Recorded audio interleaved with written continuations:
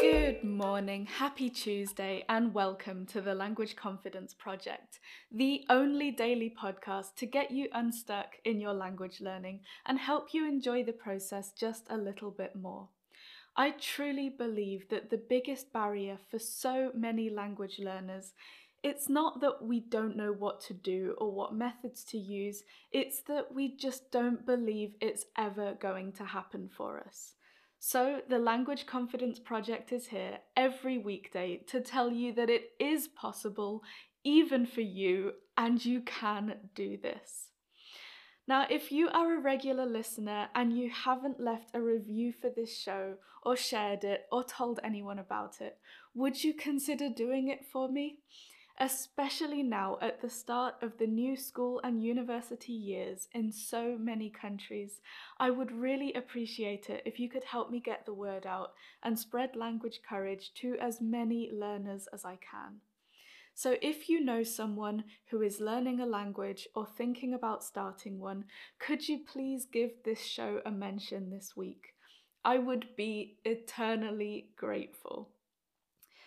Now, when people are thinking about learning a language for the first time, one of the most common questions they ask is, but how long? How long have you been studying for? How long till you reached B2? How long until you are fluent? And then they ask, how many hours should I study per week? How much time should I spend on vocabulary? How much of my time should I dedicate to this app? And the list goes on. And with both questions, what they actually want to know is, how long will it take me and how long should it take me? But I truly believe that time isn't the question. I think we've got two problems here. Measuring the years won't tell you how long it's going to take, and measuring the hours won't tell you when you've done enough.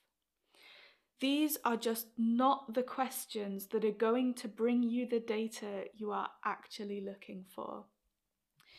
There are so many people in this world who have studied a language here and there for 10 years or more around a full-time job and children and pets and sport 3 times a week and a thriving social life.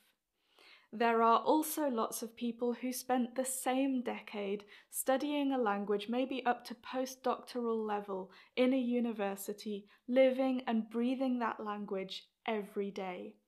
They studied for the same number of years, but within that, the actual number and intensity of hours studied was vastly different. They had vastly different journeys and, no surprise, vastly different outcomes.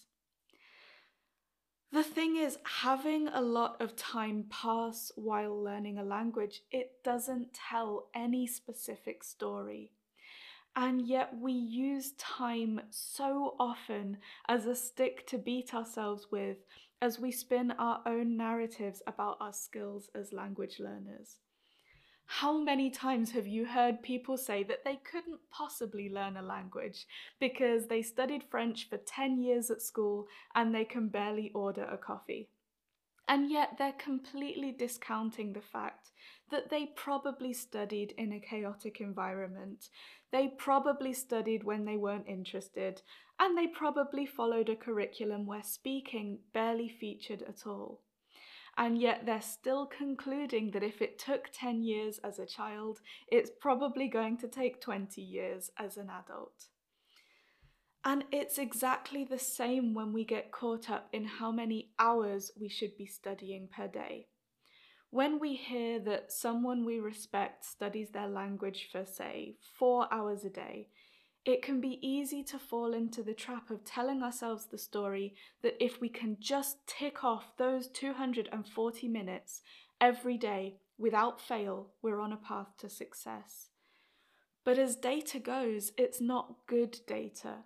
Because if we spend all those hours doing things that don't really move us closer to our goals, and our goals, the ones we defined as success in our language learning, or we're being really inefficient in some way, Getting the 4 hours in might be depleting our energy, but without giving us the results we want. So if there's one takeaway from this episode, it's this.